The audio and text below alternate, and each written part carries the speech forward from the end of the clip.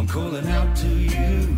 I can tell by the way you're laughing. I got to the end of this week and I was like, which of the bad albums did I pick again? I know I picked one of the bad albums. I can't remember which one I was. You picked Little Boots. Yeah. A whole bunch of late 70s disco piano pop. But it wasn't kind even... of sad Eurovision. Yeah, it was... Yeah, sad Eurovision is right. It's like, let's take all the fun stuff about disco and leech that out of it and just make it as generic as we possibly fucking can. And self-indulgent and sad. I started off not enjoying this and got to the end of it and actively hated it. I was just like, how can you like, I'm not a big ABBA fan, right? Like, ABBA doesn't really do it for me, but I can understand where people find joy in ABBA. Like, it is catchy, it does have an infectiousness to it. So, but if you take that as infectiousness out of ABBA, this is what you get. Yeah. It's like the Guantanamo Bay of disco. It'll probably not surprise you to know that Little Boots is touring with ABBA. And by touring with ABBA, I mean touring with ABBA's holograms. So that's... You know that tour that ABBA are doing where they've just worn morph suits and they're doing like a hologram tour that they never have to turn up for because they're in their late 70s and can't be asked. Oh, man. Feels like a metaphor for this album, doesn't it? I mean, there's bits of this that kind of work, but even at its best, it's still, like, Back to Mine feels a bit like sort of Glockenpock, Janet English style stuff, and Janet does this sort of stuff much better when she's bothered to do it than this person. Well, it's described as a rousing her voice has some interest to it, you know, whereas this vocalist is like watching beige paint go onto a beige wall. Yeah. I mean, it was described itself as a rousing disco inferno, and if you say that and you don't turn out to be Electric Six's Fire, what's the point of you? It really, it's decently put together, but it's insipid and it's listless. And yeah, I'm not really a disco person. I mean, I'm not saying I would have been part of Disco Demolition Night in the 70s where they, tried to blow up disco records and created a massive hole in the ground at the baseball stadium and got games cancelled. But yeah, it's just not. It does not move me in any way. I was very, very disappointed in myself. Speaking of generic, shall we move on to the Black Seeds album? This was, I don't know. Like, this was about as like when you mentioned a Black Seed, like worst possible case scenario was this. I think for what I expected out of it, like. Again, it's just like But this was 99% likely to be what we got from the Black Seeds at this point of their career. I mean, this is I kind of made the notes that this week we seem to have a disco album from 1977, a Riot Girl album from 1994, and a Black Seeds album from 2004. Because it could have been at any stage of their career. It's just a generic slab of reggae barbecue fucking tunes. That's just doing the shit. They're doing Beerfest tours and winery tours at this point of their career. It's just a cookie cutter album. It's fine. It does nothing. Look, if you were lining up for a beer at a festival, like a middle-aged one of those middle-aged winery festivals, and you're lining up for beer, and they're literally playing the Dunedin Beer Festival later this year, so I will probably have this experience. It'd be fine. It'd be reasonably okay to listen to. Now, I don't know whether because they'll be playing Something So True and all the other songs that everybody recognises. So, for some reason, like, I've always known of the Next Men, because I want to sort of compare and contrast to the Next Men. I've always known of the Next Men, and we sort of, we've done them with the Dub Club guys and talked about how much, they were the secret source of that Dub Club album. But I'd never gone back and listened to, like, one of their albums in full. Like, all those songs sort of, a heap of their singles pop up on my mixes, as the algorithm does its work. But I'd never listened to one of the albums start to finish. So I went back and had a bit of a a listen to some of that as a contrast to the Black Seed stuff. And fuck, their production. It's a different genre entirely, really. It is a different genre, but it was just interesting how they really, really are good producers, because one of those albums had like 8 guest vocalists on it. I sent it to a couple of mates and we're having a bit of back and forth about it. And we were sort of saying how the beats changed with the vocalist. The vocalist's stylings were, the beats would remain a Next Men sort of beat, but would, sort of blend into the style that the person was, so it had a bit of individuality rather than being a Next Men beat that was sent to a vocalist to lay some, to lay something over the top of. They were, whether or not that was like a back and forth process. They sent a fairly generic beat and then changed it as the vocal came back to them, or whether they created it with the vocalist in mind, and because they sort of had a preconception of the style that the vocalist was in. But I don't know, it was the care and the thought in the production of actually trying to do something different from track to track that really contrasted to the Black Seas, which was just like one long great album for trying to get myself to go to sleep, I guess, because you just drowse off after about 30 seconds. We really need to compare this against the Black Seeds album from 2007, because that wasn't 15 years old, that Next Men album. Yeah. And the Black Seeds from 2007 were much better, I think. Well, they're much less washed out. That's right. It's that... Basically, we were all more less washed out in 2007. That law of diminishing returns really hits pretty hard here. What episode are we up to? Yeah, that's very good point. Very, very good point. Probably. I'm not throwing any stones in this glass house. Jesus. Tripping Balls 316, folks, for those keeping count. A little story. So my lovely wife walked 30 Ks for the Beyond Blue charity walk on Friday, and so there was a 30K version and a 60K version. So we had 2 teams, one doing the 30 and one doing the 60, and the 60K team were really struggling. So at I wonder why. At 8:30 at night, me and my mate Cobbs started going looking for them to, sort of stand on the side of the road every kilometre and give them a cheer and play them some tunes and sort of pump them up. And in one of the bits of driving, I was like, "Oh, have you listened to that Bob Vylan album yet?" And he's like, "Nah, I just haven't had any sort of car time without the kids to really crank it," which, on my advice, not exactly kids in the car album. And so I put Health is Wealth on, and a pig can't kill what a pig can't catch is just such a line that sticks. And he's just been sort of singing it all weekend. It just catches in your brain, and that sort of lyrical. I don't know, something like that which sticks in your brain, and I was thinking about a day after how, like, I just would have completely missed that Bob Vylan album without this podcast. I don't think I ever would have come across it. It's so far out of all of my musical. All my friends' musical interests, even the one that stay up with a lot of live music and listen to a lot of new stuff, it's just outside their frame of reference, if you know what I mean. It just wouldn't have happened without the podcast. So diminishing returns maybe, but still worth it in my book. What you're saying is we need to remember the good times when we have weeks like this. True. Fortnights like this, because we said we've got an extra week with these albums, thankfully.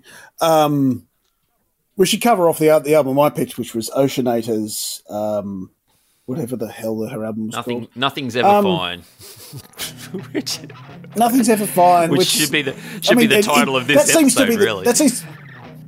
Well, it's certainly the tone of and she does sort of make attempts at capturing kind of 90s right girl, Slater Kenny, Bikini Kill kind of areas. There's good bits in this album. Doesn't really succeed in... Yeah, there's definitely good bits in this album. I think Stuck is a bit of a banger, but she doesn't really succeed in writing a song that you want to listen to at any stage, which is kind of a... it's kind of an obstacle to enjoying the album, I feel. I just felt like there was some real flat points in this album.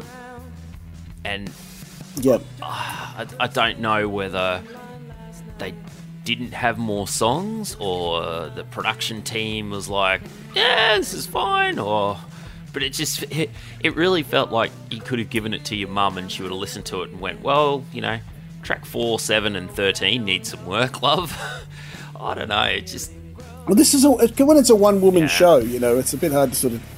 There's no one else in the room to sort of say yes, no, maybe. Yeah, or even contribute, something different, I guess.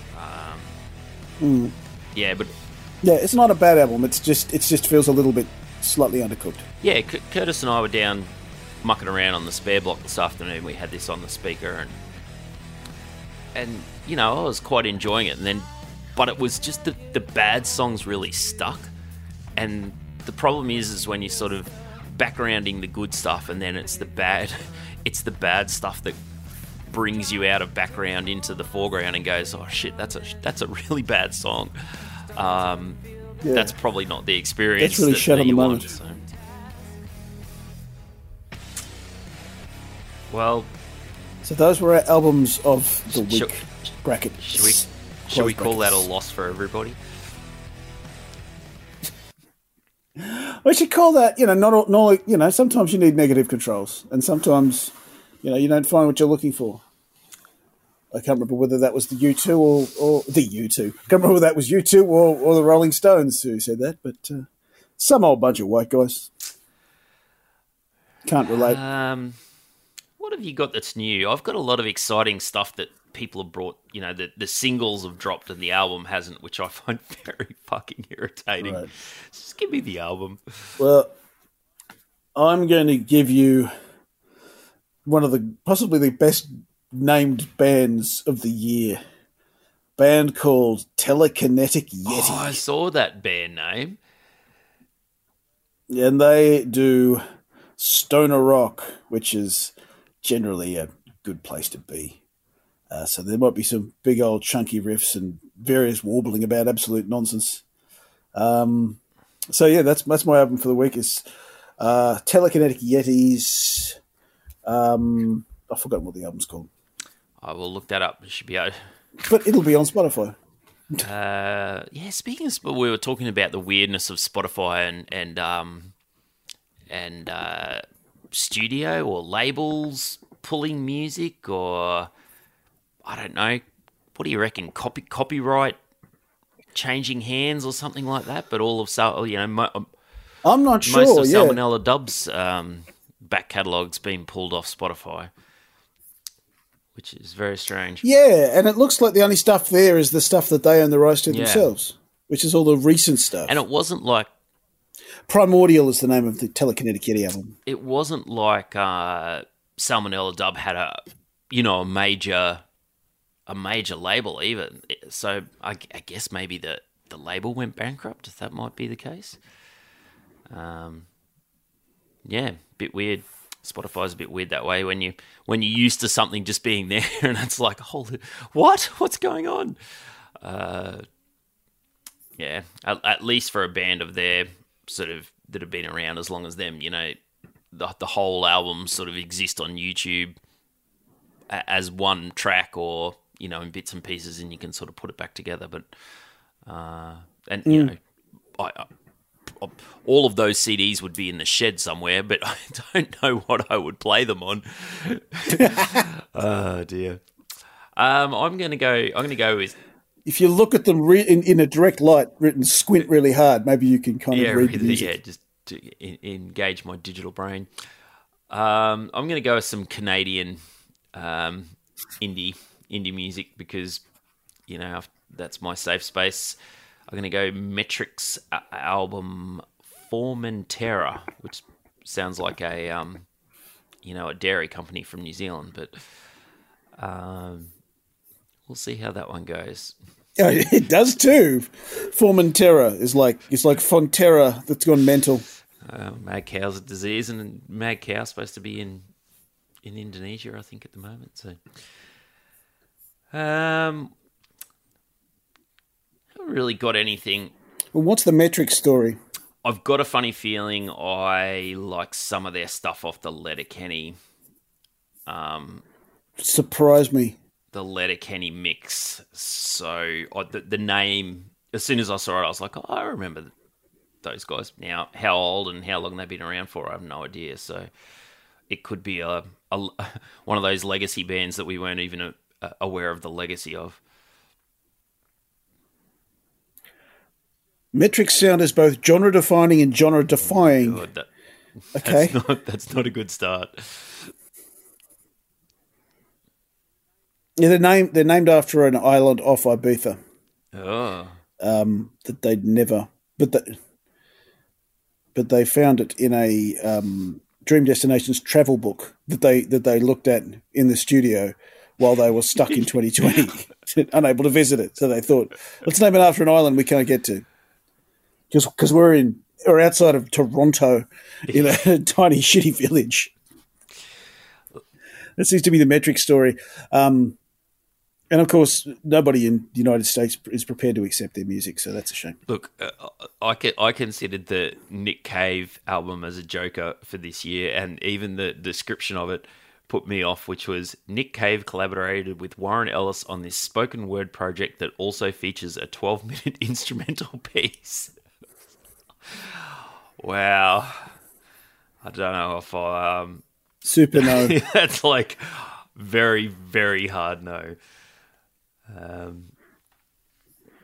They were on the Scott Pilgrim versus the World soundtrack. Ah, okay. To this there something. you go. So they'll be very indie popish then, because that's the sort of Possibly.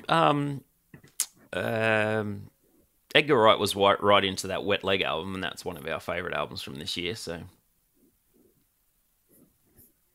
yeah, well, that of all the places I didn't expect to hear Wet Leg ripped off, the last episode of Sizzletown with Tony Martin. Right. There was somebody was covering Chaise Lounge. I think it might have been his cat. The Pikelet Man was doing a cover version of it. So that's a thing that you can do if you've got a one-man radio show. Have you got anything for the Joker? Just let me have a look here. Did I earn the Joker? Well, I think Let's say that that I disco did. album was about as bad as anything we've listened to this year. So I think you did. Let's go with a band that we did last year, I think, maybe the year before. I didn't particularly like them. I think you liked them a bit more than me. The Viagra Boys out of Sweden, I think they are. But they've got a new album out, and I like the two songs they've released, which probably means I'll hate the rest of it. But they've got a new album out, so I might go as the Joker. It doesn't really fit the mark of a band that I actually want to pick. Look, I'm sure. With the Welfare Jazz was the album from last year that we liked. And this one's called Cave World. All the stuff I had as Jokers were ones that I'd only be willing to pick after having a really good week, where I could, I'd built up a little bit of capital to felt like you could push the boat out a bit. Burn, yeah. Whereas I'm looking at it all, I'm like, I'm not going Post Malone this week, thanks. Probably not going Post Malone. There is no level of capital that you could build up that would get you. Post Malone is the support for the Red Hot Chili Peppers. Oh my! I cannot think of anything. I would rather feed myself to a telekinetic Yeti than watch that shit.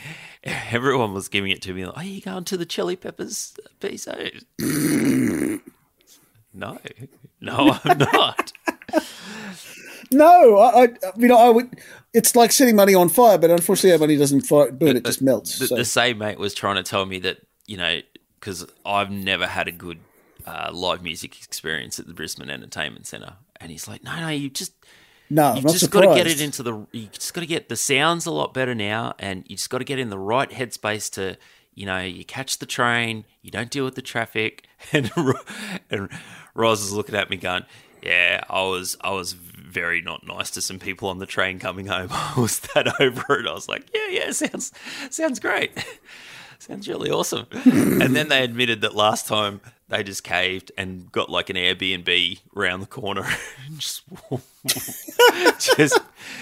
What kind of Airbnb are you getting in fucking nothing. Boondall? Yeah, they're like not flash, but enough that you could get munted and not have to deal with the traffic of the BEC. So, You don't have to just deal with being in Boondall. well, That must have been some ridiculous fucking Brisbane state government wrought to have to put it out there. I don't know. Was it? Because that's in a different. Is that outside Brisbane Shire Council? Is that outside the city council up there? Is that like Redlands, or is that still in Brisbane Council? Here we are. Still Brisbane City. I don't think it's Redcliffe. Brisbane Council minutiae here, but it's just, why put it out there? What the fuck would you put it out there? Cheap real estate, I guess. But yeah, like imagine they're just trying to imagine how well it would go if it was next to Lang Park or somewhere central. But I guess that's wise because This would be like moving the Sydney Opera House to friggin'. It'd be like moving the Sydney Opera House to friggin' Campbelltown. But that's why it's out there, is because they don't care about the residents of Boondall. So it's like, well, if the traffic's bad and it's noisy and there's lots of drunk people, well, it's Boondall. Who cares? That's the only. But we were talking about the Black Keys played there, and I don't know whether that's where I'd want to see the Black Keys. Like, I guess you've got no choice. No, I saw them. If you want to see them, I saw them at the zoo. You saw them at the zoo. Fuck. I saw them at the zoo in 2004, 2003. That was a fucking good show, man. Which is where they should be seen. Intimate. Yeah. You've got two dudes. You can't have them on a fucking a mega fucking church. You can't have that. They were. I mean, that was the height of their powers. That was, but in terms of their just doing dirty old blues stuff, they hadn't sort of gone off into other directions yet. So it was just a dirty rock and roll show. Well, Cobbs had tickets for them at the TIV, which would have been pretty good as well. And that was the tour they cancelled. Yeah, the Australian tour they cancelled because they burnt out. But yeah, the zoo. But now the zoo is about. Like, if you could dream up a place to see them, the zoo's about as good as any, I would imagine. Yeah. Well, they didn't disappoint. They were fucking amazing. Which I'm sure you're very glad to hear. That's right. 22 years later, whatever. Well, it's funny. It's funny whatever how we're up to now. Being put on. I guess because I probably wasn't into that style as much as I am now. Like, I've been influenced back that way a bit, or because it's good music is good music, but yeah, my mind's a little bit more open. Yeah, but they've also changed their sound a bit too. They're a bit more influenced by soul and funk and traditional pop, I suppose. In a way that they weren't necessarily. There was more about. They were more like Black Keys. Sorry, more like the White Stripes in their original form. Back in those days, it was much more blues revival. All right, Doc. Well, you enjoy your holiday, and I'll enjoy my sleep. Oh, well. And, yes, I might enjoy my sleep as well. Hopefully, some sort of decent music happens this week, and something happens in the NBA. We'll see. And if it doesn't, we'll just take another fucking week off. That was Tripping Balls, folks. We will talk to you again the next time we talk to you. See ya.